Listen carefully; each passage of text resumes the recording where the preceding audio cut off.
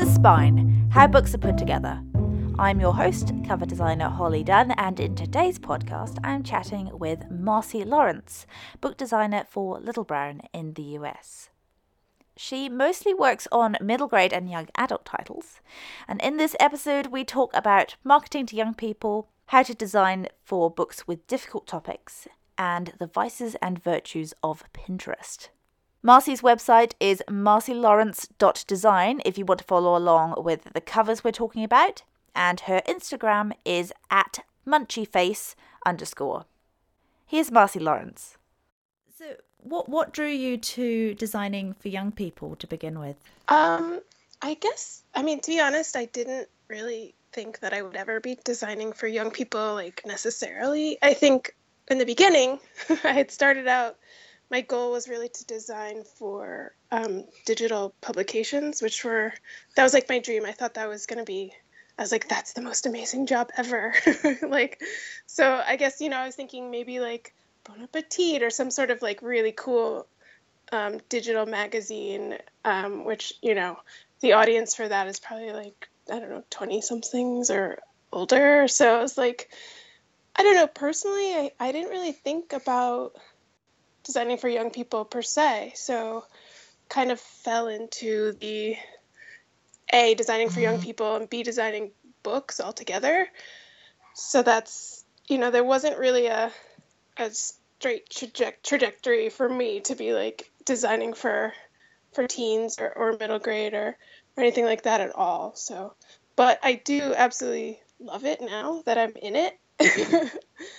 I think, at the time I didn't really, I guess if you don't really think about something, until maybe you're more exposed to it. So I hadn't really, I guess, and since I had been a child or been a teen, hadn't really been exposed as much to those, younger audience type things. So I was really not focused on it or even looking at it or for it. But now that I'm here, I guess, I think it's awesome because I think, designing for young people, it's a really wide range. You can design something for, I don't know, I guess middle grade is sort of 8 to 12. So, but you can also design for YA, which is really practically adult and crossover.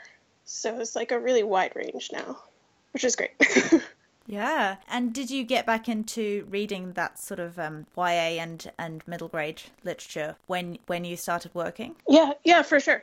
I think I hadn't really read that many books, I feel for a long time, except for cookbooks or something, which I'm obsessed with. So, but now that I'm reading, so much more of the manuscripts that I have to do for my job, I just realize how advanced books are for kids these days, because I feel when I was a kid, I read, I don't know, a lot of Goosebumps or I don't know, Nancy Drew or something silly kind of. I know there were more serious books, but I feel I wasn't reading those probably. But some of the books that I've worked on, the thing about jellyfish, just made me it just drew me to tears. I was just oh my God, I wish I had a book like this when I was a kid, for sure. And some of the topics that we're dealing with, today in books are especially, just seem so much more advanced, and it's kind of awesome.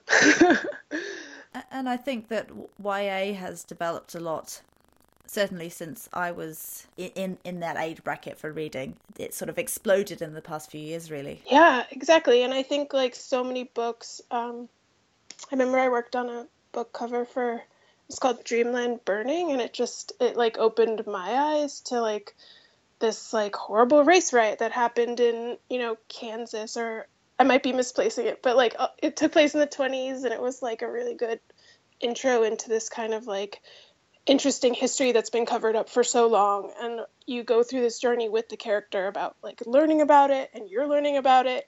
It's I just love all of the wide range of books that are available to kids these days, and a lot of adults are reading them as well, so it's really awesome. So could we take a step back, and could you tell us a bit about your journey, how you got to designing for Little Brown? Yeah, I guess as I mentioned, I didn't really start out wanting to work in books at all. I didn't go to undergrad for design. I went to school for and I was a sociology major. And I loved, my experience in undergrad. I learned, I had a great time. I learned so much. But when I got out of school, I actually moved to Martha's Vineyard with my boyfriend and started working in a kitchen for a catering company. And I absolutely loved it. But when, that ended and we moved back, I moved back to New York. I was like, do I want to do cooking? Do I want to do this thing? Or do I want to do design? And I sort of decided at the time, design is the thing I want to do as my profession, and cooking is kind of my hobby or my passion, on the side. So I tried to find jobs, but it was very difficult, I think, without having that design degree. I think, maybe people thought my portfolio was interesting, but they didn't, maybe look past my resume, which had no actual design degrees on it. So I went back to school, and I went back to SVA to get my MFA in graphic design. And it was probably the best decision I ever made. And that, introduced me to just so many different people in the industry. And my cohort, my class was just also really inspirational. So that kind of was maybe one of the best things I ever did. And so here we are. I think one of my friends actually from my class was the one that introduced me to my art director, who eventually, told me about the position. And that's all she wrote. Yeah, no, I mean, it just wasn't a very director. It was very circuitous sort of. I've always loved design, but it wasn't something that, was straight shot, right out of college. I was intern at, XYZ publishing house. It was very good, sort of a trail, windy road. So yeah, I absolutely love my job every day that I go in. I'm just I'm so lucky that I get to do this all the time. Yeah, it sounds like that's the case with a lot of designers. They take a very roundabout way of getting into book design, which I think is super interesting. I guess so. Yeah. And even when I was in SVA, I was I think we had a class about books, and I was actual books. I was digital publications, that's the future. I was I was one of those print is dead. And I was and now I'm working publishing, it's alive and it's wonderful.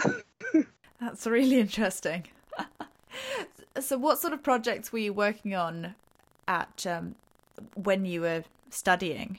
So I took the MFA for graphic design at SVA. Is the program is called Designer as Entrepreneur. So it's a very cool program. You basically every class you sort of invent a product, and then you design, I guess, all of the elements you would need for that product, the logo, the website. So it's very holistic.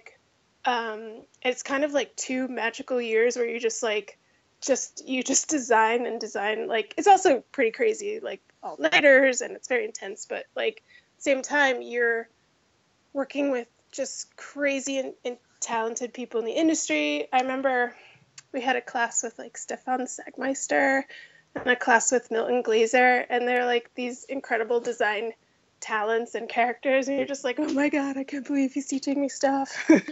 But you're learning so much, and I've learned so much from the people that were also in my class, and they were just super inspirational.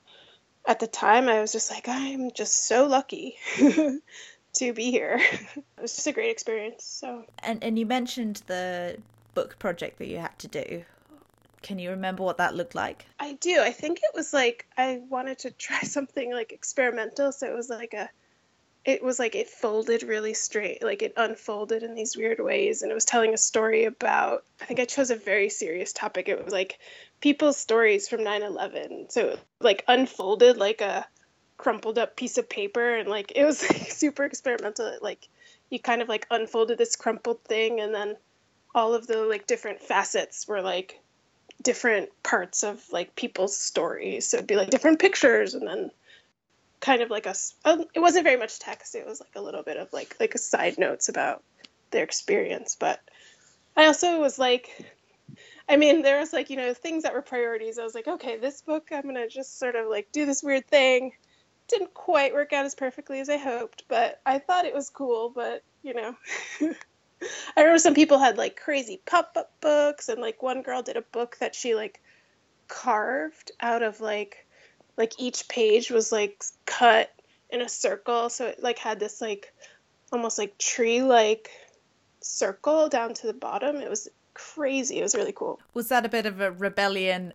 A rebellion against the idea of the printed word and the book as a form? Because you said that you thought that was a bit boring at that time. You know, I think I really appreciate it now, but at the time I don't think I took advantage of it, because we were learning about like bookbinding as well, and like different kinds of folds and how to make different kinds of like spines. And it was like, I can't remember exactly where, but we went to this like bookbinding place where this woman made books by hand. And like now I'm like looking up that kind of information to be like, how can I apply this towards books like that I'm working on now? Like, can we push what we're doing mass production to bring like a little bit of like a hand touch? I don't know, but I definitely like remember these lessons now, even though at the time I feel like I was like, why do I need to know this? I don't have enough time in the day. I think a lot of it is like the stress of just being in school too. Because I think I was one of the older people in our cohort, and I was like always tired. I was like drinking coffee, and then I was drinking tea, and then I was drinking like Diet Coke, and then I was like, what else is there? Is there Red Bull? Like, but now I wish I had like all of the experience that, you know, they were showing us, for sure, because I actually really appreciate that like hand touch now, in terms of like not just making a book, but like all like lettering, you know, printmaking, all of these things I feel like are so cool, and we you know, we need to like look there more. Like so much inspiration comes from that hand done thing that we do on the computer, but like it needs to be like actually hand done to be really have that cool tactile feeling, or that, you know, thing you want to kind of bring into your books that, you know, they're not getting hand printed, but like you want it to feel like it does have that feeling in a way a lot of times. So are you now rebelling against the idea of the kind of digital and like the digital publications that you were so interested in before? Well, I guess I think that we want to use those techniques in making our books because we want to have that unique quality in what we make, which is why, you know, hand letterers get paid so much, because like you can't really create that kind of stuff digitally. Like it has to be done by hand. It has to be done by somebody who has that experience too, who can like sort of see how the letter forms might, you know, look in different ways, who has like the time to do it as well. I wish, you know, that I had more time to work on my hand lettering, or actually go to a print shop and like pull a print of something, or we have to rely on, you know, people who have that expertise and that experience to do it for us. And I think it's worth it for sure to always have someone who specializes in this art form to bring that to our books. I don't think it's like a trend or a fad to do that. I hope that we just keep investing in these like art forms, because no one's buying like handmade books. I mean, maybe people are, but like, I think that, you know, we want to try and keep these art forms alive in like any way we can with using them in terms of book publication. I think they make everything we do so much nicer and more beautiful, for sure. Do you work with illustrators and hand letterers really quite often then? Yeah, I think a lot of times, you know, we'll mock up an idea, but then, you know, say like this artist could really pull off this idea or this hand letter, you know, we really need to do this, you know, specific title or logo. Or, I mean, before working here, you know, hadn't really worked with hiring people as much. And now I have like so many different artists that we can go to. And sometimes it's hard to imagine exactly how it's going to turn out. But I think like I'm getting much better at like sort of doing that. I always want to pick like the weird avant-garde, like, and they're like, let's try this one. I'm like, okay. I'm like, all right. And it's usually like a spot on, I'm like, okay, that was definitely, I think like sometimes my like aesthetic will go towards the more, I don't know, crazy kind of designer or letterer, but I'm learning sort of like what is appropriate for what, particular project, and like what kind of artist would be better for this particular book and this like, age range or this audience, and have to like sort of tamp down my sometimes my like focus on like the more, I don't know, I love seeing people's like weird interesting art, and like I'm like, this would be great, and they're like, I don't think that'll work for middle grade. Like we have to like find something a little more commercial, or like I'm like, all right, and then look for somebody else who I think is interesting looking artwork, but like might be more appropriate for small children who don't want to see a crazy looking face or something like that. How do you go about finding those people then? I think, we just, a lot of times we have like a lot of different houses that we look at, or a lot of different agencies that we look at. And, I had to learn different agencies when I first started, and then like really just go through their artist pages. But we also, we look on Behance a lot and find people.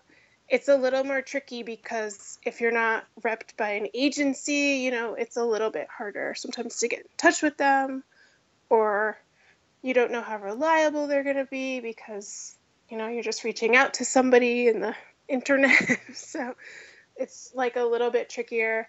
I remember I used someone from like the class before me once because I remember she had these really interesting postcards, and I was like, would you be willing to do this? And she was like, of course, I'd love to work on this, book cover. So do you still get things like postcards and mailers, physical print stuff sent through by freelancers? Yeah, we get a lot of stuff from, of course, like the agencies that we've worked with, but we also get like the random mailer from, I know that a few of the other art directors have gone to portfolio reviews, and so we'll get packages from people who are still in school or just getting out of school, which is always like a lot of fun. I feel like they put a lot of like time and energy into their packages. Also if we go to shows, you can just pick up, SVA has like an illustration show every year, so we just pick up stuff there. I think I always go to Comic-Con in October, and there's like an artist alley. They always have like really great stuff.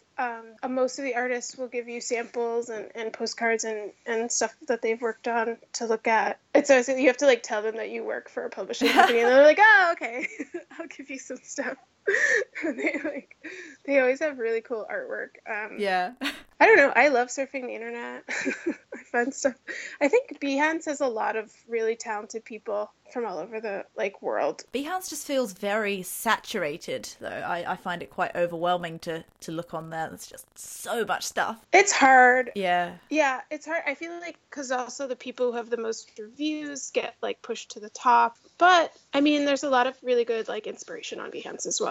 Even if you don't necessarily contact that artist, you're like, oh, this is really cool, but maybe we can translate this into something that works for us in this way, or contact someone we already know to sort of look at this inspiration and say we like the way this title works with something, or but at the same time I think Behance sometimes is definitely a little intense, and I don't know, it's a bit of I don't know, it's very social, and I don't know. I feel like sometimes other artists might not get as much representation on Behance as, even if they're very good, the most famous artists get the most views and likes and things like that. So you have to search really and dig through a lot of not very good stuff and a lot of other stuff that could be good. It's the thing with the internet, isn't it? So are you using specific search terms when you're looking on Behance, or does it tend to be more of a general browsing, looking for new ideas? I think it's both. I have a feed that comes through artists that I follow, just to see what they're up to. I just think their style is cool. But then if I I feel like sometimes if I'm like completely run out of ideas, I'm like, what's going on in this crazy world over here? So that's when I'll use maybe more specific search terms, see what people, I don't know. It's not like it's a hit or miss, because it's like I'll type in the word like moon to see like what have people done with like the shape of a moon? I don't know.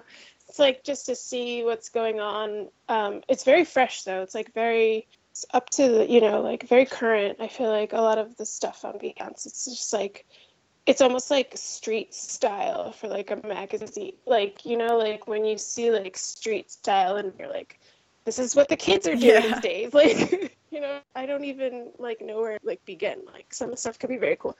Like maybe very unrefined, or, not all of the things are put together, but it's just like there's like really good like kernels of like inspiration all the time. And I think that's the stuff that gets pushed to the top. It's all very algorithmic, I guess. Yeah. A bit like Instagram. Yeah, it is. And I think Instagram, is also a good place to like, I'm not exceptional at, which is like an understatement. I'm like terrible at social media. So I'm like trying to follow people more and post more things. I'm so bad at it though. It's something I need to like work on personally.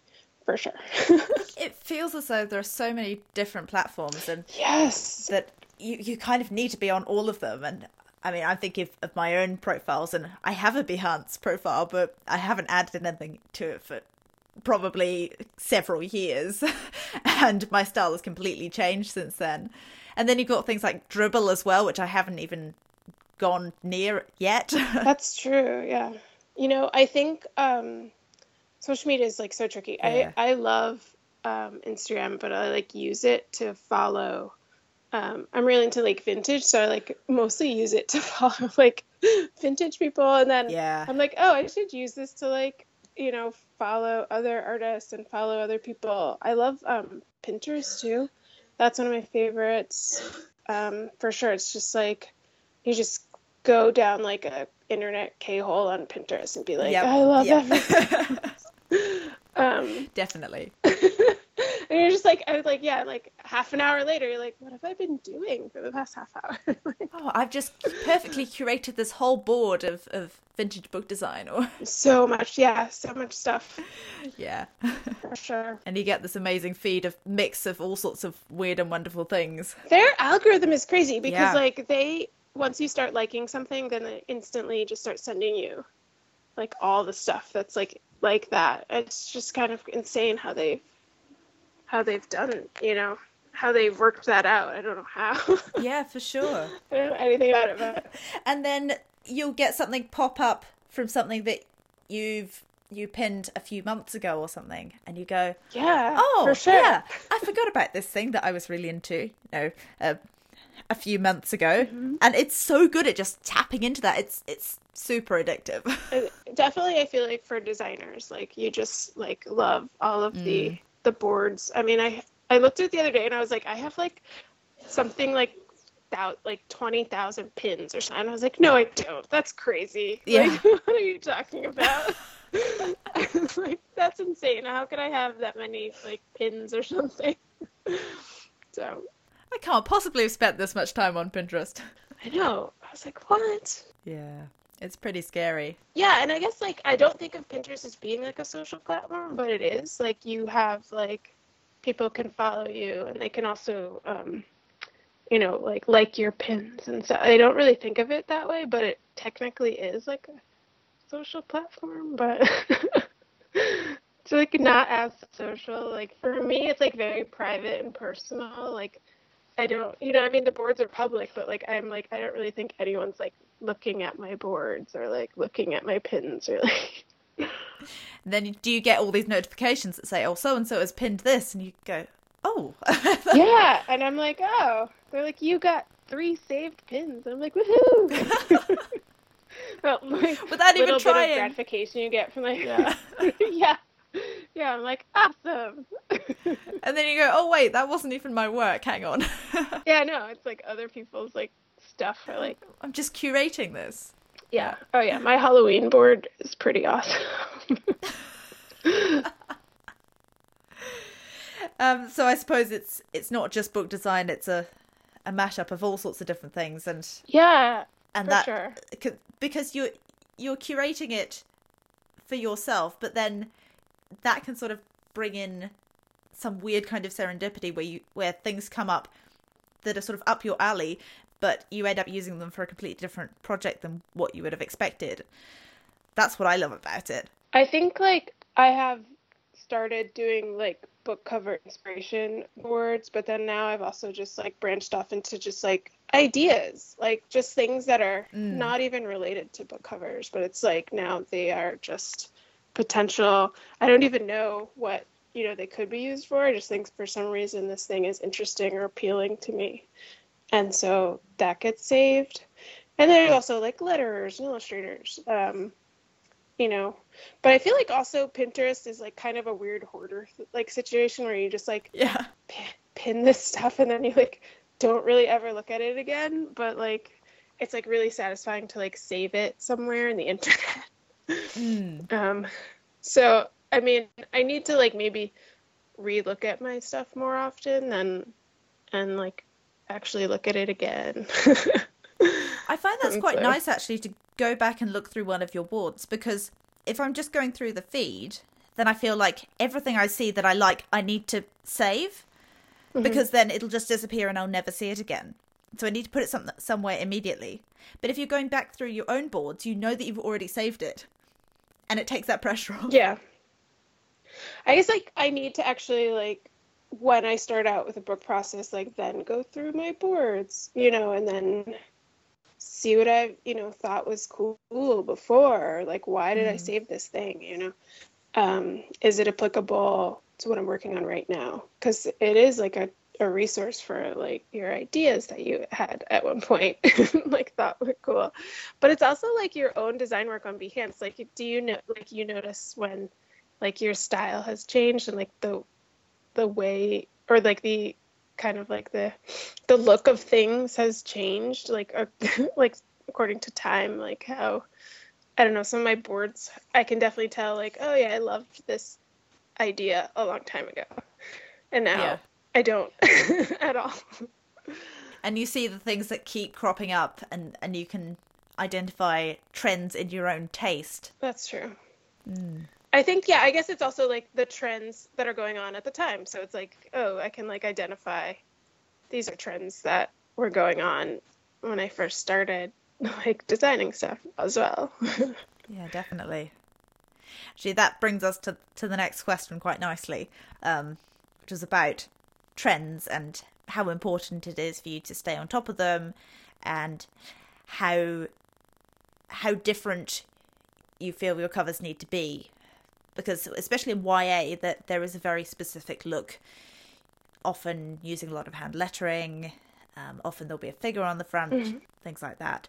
So how important is it for you to work within that, and how do you stand out within that certain aesthetic? Well, I guess every year, at least at Little Brown, you have to do like a trend analysis. So we'll go to a bookstore and sort of look at what are the major trends, you know, with YA or with middle grade or with fiction or with you know, nonfiction, and so we always do that for sure.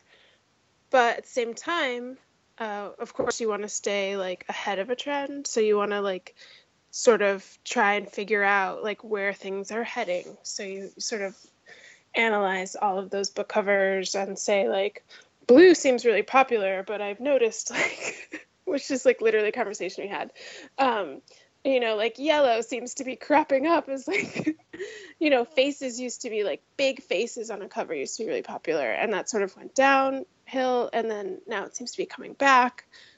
So I guess it's like just like probably like fashion, like things turn around and like you rehash old trends. Hand lettering, you know, for a while, I mean, hand lettering is still pretty strong, but I feel like there are books now that are trying to like break away from that. My personal preference, you know, is more hand lettering. I love it.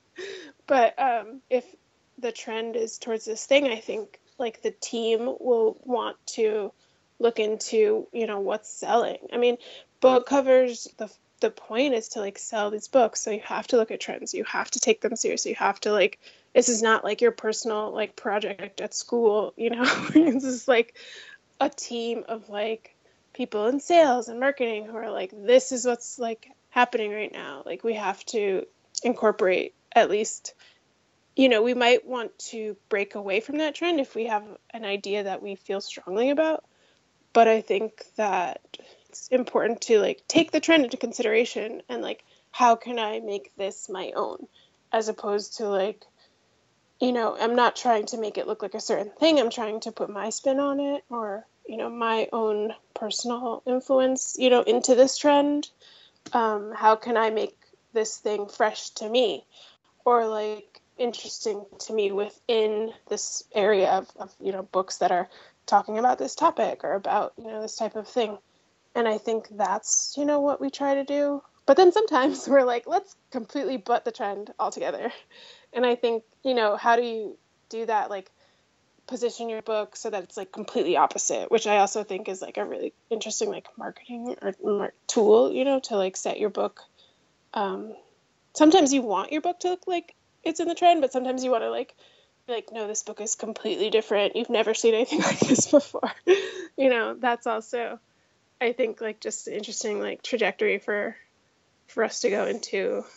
But I mean, personally, you know, I like to look at all kinds of design like influence. So it's like, you know, this is something that maybe not be trending in book design, but is trending in like a larger design, you know, field, or, you know, is trending outside of book design, which can sometimes, I feel like, be really into itself. But like, you know, personally, I try to look at other stuff that's trending as well, try to incorporate that into the design. So do you think that publishing tends to be ahead or behind, or kind of on a par with things like packaging design in terms of trends and leading the way? I think sometimes book design, I think it's like very insular and is focused on itself. But I feel like once you see, because it's all about like what's successful. So it's like, oh, this book was successful, so let's make the next book look like it. And I think that works in terms of selling books, you know, not necessarily, I don't think we necessarily want to be like that cutting edge all the time. And you notice, you know, trends in book design. So it's like very apparent that, you know, this blue book sold well, so let's make all the books blue for a while. At least, I mean, I notice it, I feel like in middle grade and YA. I don't know about, you know, as much about adult. So I feel like for sure, like we try to, like, you want it to be the same but different. Like you, and I think that's, you know, you want something that is for sure cool and is like speaking to your book, but there are like trends and you can't deny them, and you can't like say that, like, you know, skinny jeans are in, like, but our skinny jeans have like high waist, or I don't know. For sure. And I, you know, I think that's one of the challenges, but also like one of the great things is like, how can I make this thing a little bit, like, my personal goal is like, how can I make this better or improve upon this like other like thing that's been done, but like, how can I make it, you know, put my personal stamp on it and make it better or different, moving, like, push this forward. It's not like you're trying to like stay stagnant or something, you know, you want to like improve upon this thing but still reference the other thing, I think, because you want to say like, our book is like similar but not exactly similar to this other book for some titles, or, you know, the same genre maybe, or same sort of similar area of topic and stuff like that. Definitely. And so publishing tends to work well in advance, and sometimes the book, it won't even be finished and you're doing the cover for it. How does that play into it? Do you sort of think you're ahead of the trend, and then by the time the book comes out you feel behind the times? One of the very cool things, if you go on Press to like the printer to see how your book is going to be printed, or see how the colors are working, is to see all of the other book covers that are coming out, because it's like you get like a preview of like what's happening and you're like, oh, that's so cool. I mean, also like to see all the cool specs that are being applied to stuff. But I think it is hard to be like a whole, we work on covers a year before they come out. So it is hard to be like, this is, on trend, but who knows what's going to be in a year for sure. It's a challenge. Yeah. Yeah, definitely. I mean, I can't imagine though, like pushing up the deadlines anymore. Like we have to be a year out. Yeah. For us, yeah, for sure. I was wondering if a book is particularly topical at a time, if it gets pushed forward. I think so. I know like right now there's a lot of books about like protest and like your, personal and identity politics. And it's like, so, with Me Too and everything right now, that like this sort of time period has seen like a rise in books like that. But at the same time, like those, we're also looking at this, like the manuscripts are coming to us because of like the time period, and it's not that it's like slowing down, it's they're just seeing more and more manuscripts coming because of the trend that's happening in larger conversations around identity and politics. And I think also because people are more open to different stories now, like you're just seeing much more about that, because not because of like books, but because of just like the larger conversations in the world. It's just like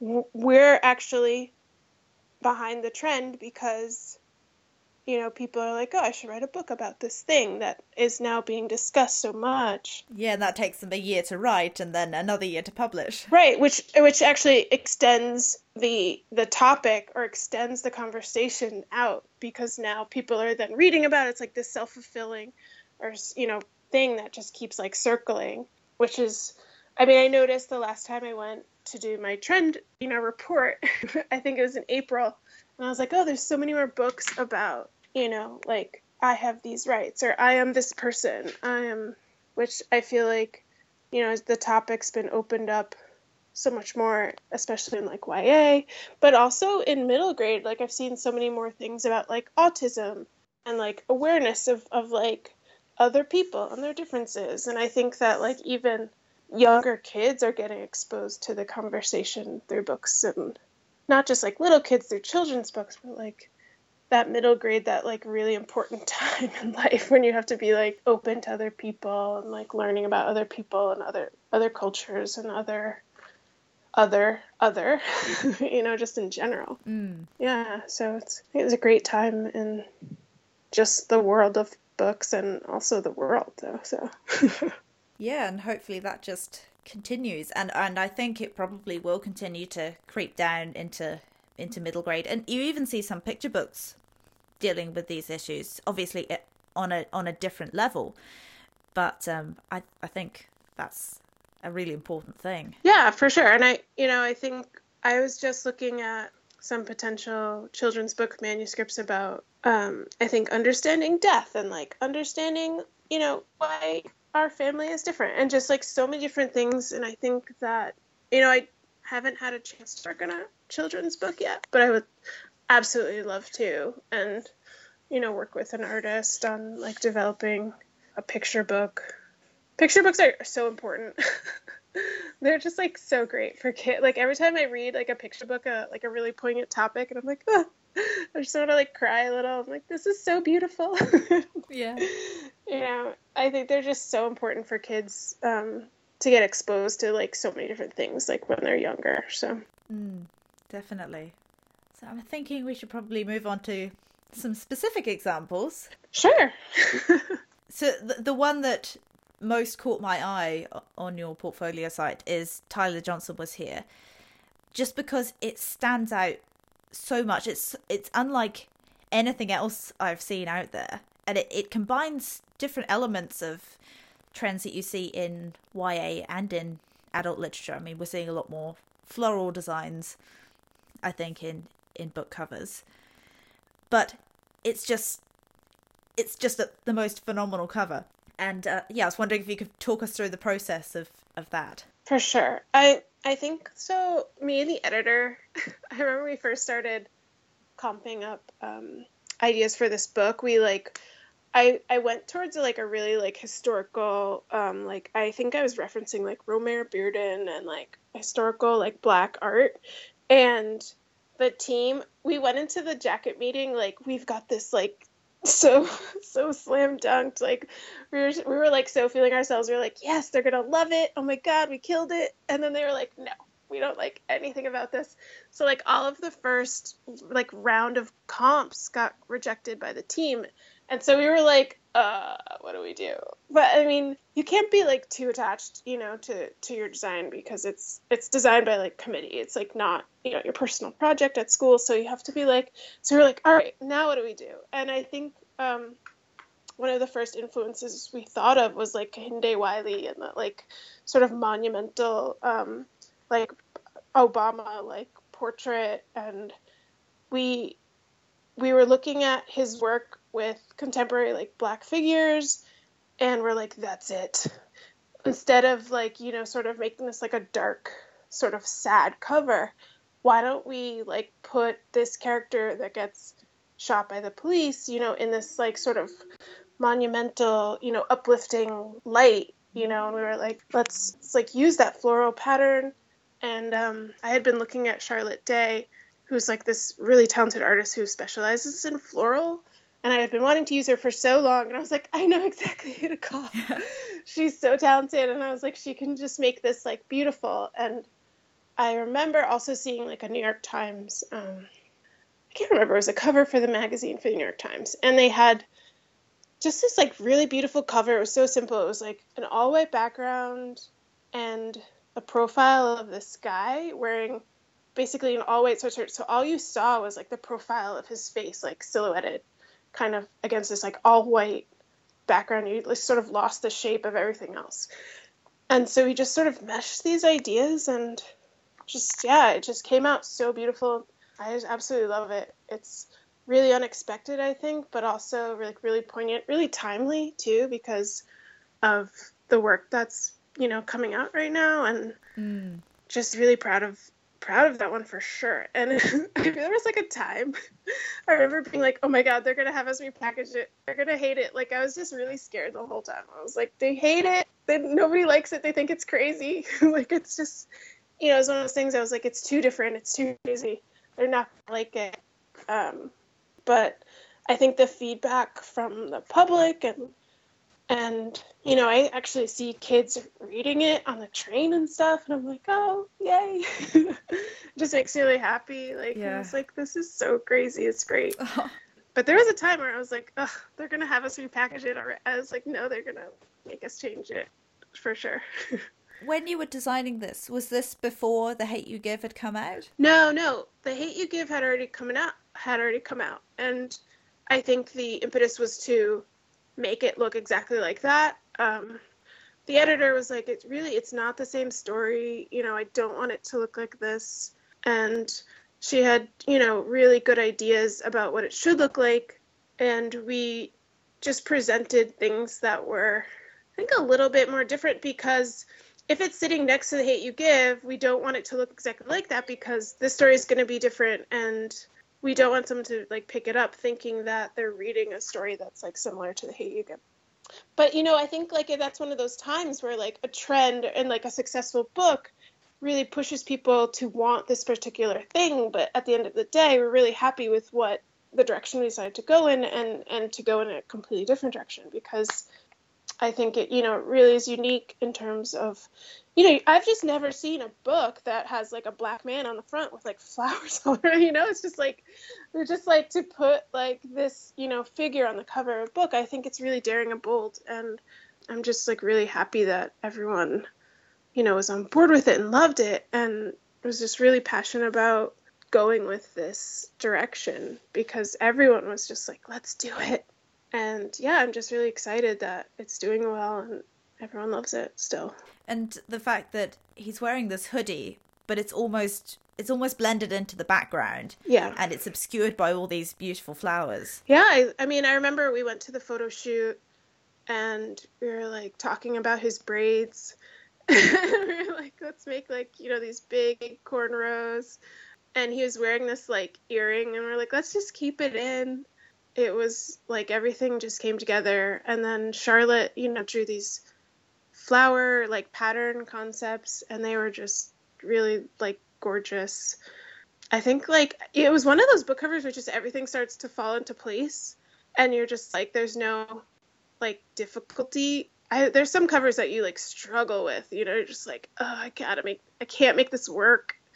The art's not working, something's not working, but everything just fell into place. And it like, there were very few like changes from the original comp we drew up.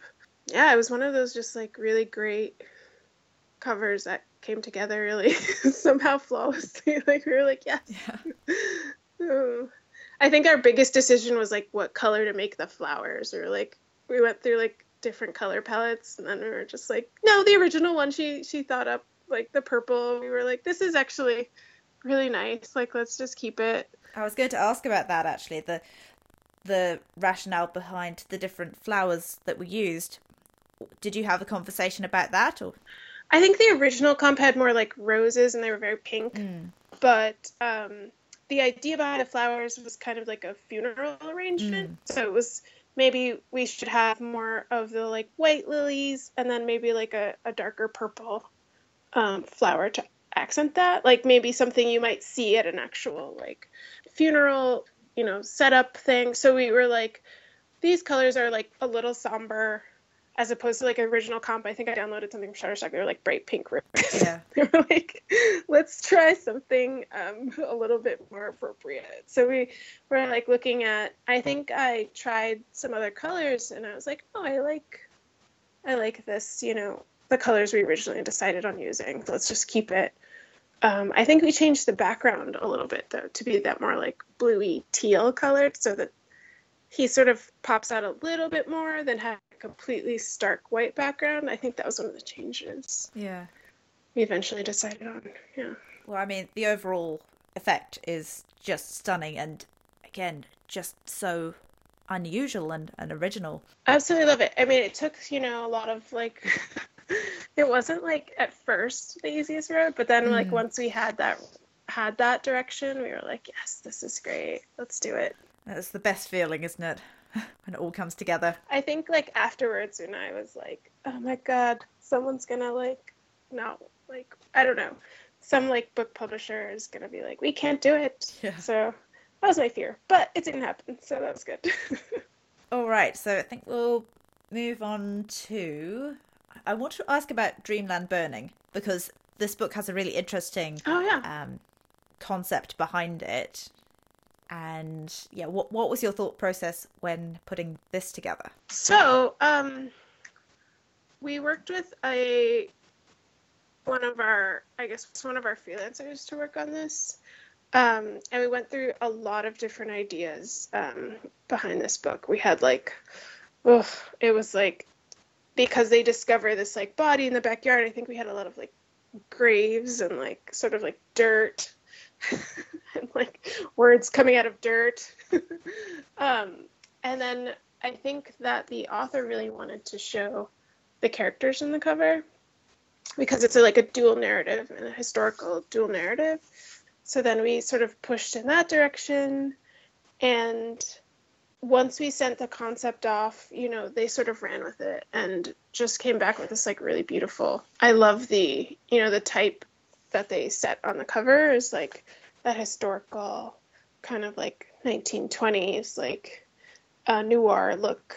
And then I'm not sure if you're talking about the hardcover or the paperback, but I think the hardcover is it? I'm looking at the one that's on your website. Okay, yeah, so that's the hardcover and it's which has got that typography. Yes, so that one, you know, when the comp came in, I think I showed it to the group and everyone was just like silent.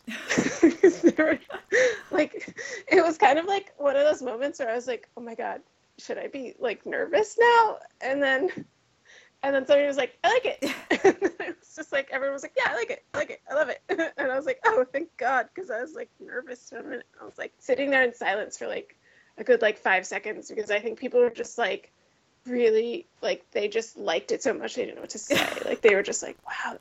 The good kind of silence. I think that's what was going on. Yeah, I'm pretty sure they were just in awe and just amazed. Yeah. So I think like, but definitely one of the most stunning covers. Like I love it for sure. Yeah. For sure. It makes me really want to delve into this book. I don't know. It looks like a movie. Like I could just like start watching it. Yeah. Instead of reading it. To me, for sure.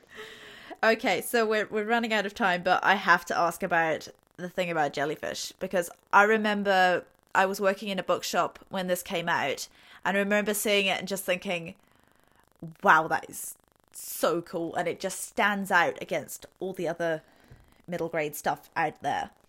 And the lettering and the colours, it's just wonderful. So could you take us through the process of this one? Yeah, for sure. I think so. This is like, actually, when I first started working at Little Brown, this is like one of the first titles. I'll be honest, it just like came together. One of those crazy things. I had this like presentation from my art director that she has saved through the years, because she was like, this is the craziest like presentation that I've ever seen. It was like a bunch of just nutty stuff. And like one idea was like the girl kind of holding this like jellyfish like balloon in the sky. And I think I found the image probably on Pinterest, and it was like this like weird image. And I was like, what if it's this? And she was like, maybe this one has some potential, with like one or two other ideas. And we got to work with these really talented illustrators, Eric and Terry Fan, to sort of realize the image and like create, that like really cool like watercolory texture. And just like when I talk about that like tactile feeling, like that, feeling of the cover with, that like watercolor and that like the pen and ink, and they really, they just created like a beautiful rendering of this like idea that I sent them. And then the lettering I actually did, because I was like, I can do like hand lettering if it doesn't like actually look perfect. Like if it's kind of like wonky and like a little bit out there. I was like, okay, let's see. And I just put it on the comp, and I was like, this will have to be rendered by an actual hand letter. And they were like, but let's just use that. And I was like, no. You guys have it all wrong. Like, we need someone to actually like do this. So it was like kind of, yeah, one of the first book covers I worked on. I remember being like, I have like all these other ideas I wanted to show, and they were like, no, this is good. And I was like, but this, and they're like, nope, this is perfect. Don't touch it. So that one was, I don't know. I feel like I sort of like tripped along to the finish line, because it was like, what, literally, I feel like it was like the first project my art director gave me when I started working at Little Brown. She was like, okay, so we have this new book by this person, and it's about this. And I read the manuscript and I was like crying. I was like, oh my God, it's so beautiful. It was like really, really awesome story. It's really sad, of course. And yeah, just for some reason, this like weird idea. I think I had a comp that was like a girl wearing like a jellyfish skirt. There were a bunch of like really crazy ideas in that first presentation. But that one, yeah, came out so gorgeous, and I absolutely still love it. Yeah, the surrealism, I think, is just, it really captures that idea without being too literal about it. Yeah, for sure. And I think, the like concepts in the book are really difficult, and it was like, how do you sort of portray like this girl who's, going through this like really crazy tumultuous like experience with experiencing death and like experiencing all these like changes in her life. How do you like put that on a book cover? Yeah, I don't know. So yeah, it's like sometimes it's like very hard to translate like ideas, I feel like, into, especially when they're heavy topics like this. Yeah. I mean, and you don't. I remember I was telling a friend about the book, and I was like, "Oh, you should have, your little cousin read it." And she was like, "Oh, I don't know if that's something that she could really like deal with." And I was like, "Well, like see if she, just see if she likes it and like see what she thinks. Don't necessarily." So it's like kind of hard like line because you have what are they're called like gatekeepers that will like you don't necessarily want to scare them away from a topic. Yeah.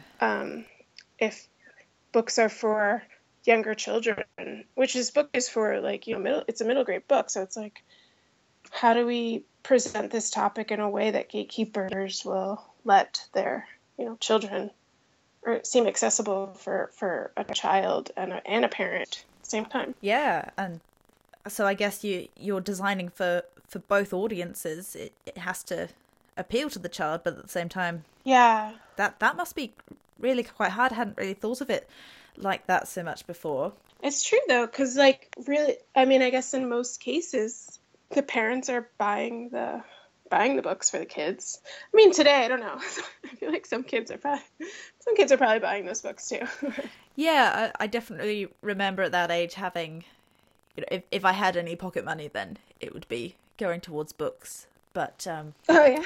yeah, but also at libraries as well, and it's Right. got to appeal to librarians and teachers, and Right. you've got Yeah. this whole extra group of, as you said, gatekeepers. Right. And you don't really think about like it's a middle grade book, so I'm designing it for the kids, but at the same time, yeah, something that you're supposed to be also thinking about in the back of your mind too.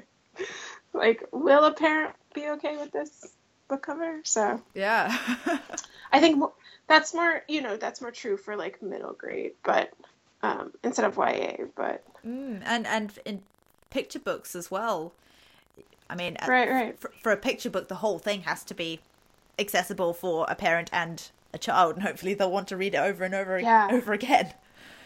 Exactly. And I think actually for a picture book, I feel like it's more the parent because children at that age are so young that they, I feel like they like almost like everything. I mean, I've fallen in love with so many books as a child, and like, I feel like it wouldn't have mattered what it really looked like. It's like you kind of just connect with the story and the images, but like, I don't know if I was like very picky or choosy about all of that when I was younger. I don't know. I've babysat some toddlers, and they could be very picky about the books that I read them. No, I want the Gruffalo, and only the Gruffalo. But Okay, I suppose I'm that not really... depends on the kids. I feel like I like need to be around children more because I'm not, and I'm like, am I losing touch with the children? I want like one of those like panels of like small children. Yeah. Children can be very brutally honest, though. Yes, I It's love a bit that. scary. I remember writing a children's book back when I was probably about 12, and our class got it. It was judged or marked by younger children who we had to read it to, and the child who marked mine really had a grudge against the dog that I'd written it about or something. I don't know what it was. She really wasn't impressed, and I got a really low mark, and I remember just being devastated because I put so much work in. So you've been in like books and book design for like a really long time. I suppose if you think about it like that, 12. Yeah. I looked back at that book recently, and I look at it and go, oh, I remember this being so good, but it's really not. It's terrible. But I think that's what it's like when you're a child. You might be being a little harsh on yourself. Maybe. If I wrote any book when I was like that age, it would be absolutely horrible too. I think it was just because I was so proud of it at that point. True. I remember I wrote a book when I was in first grade, and it was about like a mouse that went through like a dungeon, That's really all I remember. And I think then the first grade teacher was like, Marcy might have some problems. They were like concerned about me, but it was about this mouse who like escaped this like dungeon. It was almost like Mario-esque. Like things were like axes were like falling. You had to like jump over them at like a specific time. I don't suppose you still have it, do you? I have no idea where that would be. If you find it, you should definitely put it on your portfolio. I should. That would be great. Have a special little blog post about it. That would be amazing. My foray into book design. Yeah. It was always there. So funny. Oh my god. All right, well, this has been absolutely amazing, and I've loved chatting with you, but I think we better wrap things up. Okay. So if people want to find your work online, where can they go? Oh, yeah. So my portfolio is at marcy.lawrence.design. No, wait, / I've got it as marcylawrence.design. Really... Oh, wait, is it? I think it is .design. I know I bought, like, the design .website. I was like, this is awesome. I'm so We'll put it in the show notes. And what about social media? Okay, so my Instagram, which I will promise to be much better at, is munchieface _. So it's MUNCHY face _ and that's Munchieface was my old dog. Oh, it was a cute little boxer with like 2 snaggletooths. Okay, Munchieface _ did you say? Yes. Yep. Okay. That's me. See if I can find you. And that's really all the social media. Yes, it is. Okay, good. Awesome. Designer of books and lover of vintage. Yes. I can relate to that. Yes. Yeah, I'm Wonderful. trying to try and sell some of this vintage stuff that I've been collecting because I have so much of it now. So stay tuned. Yeah. What sort of period of vintage? I mean, pretty much everything. I love all of the 1920 stuff. I can't really fit it, but I love to have it and own it. And I actually really love... it's so sparkly. It's just all fabulous. All of the beads and sequins. It's like the younger me is like, wah! For sure. Yeah, but everything pretty much. Yeah.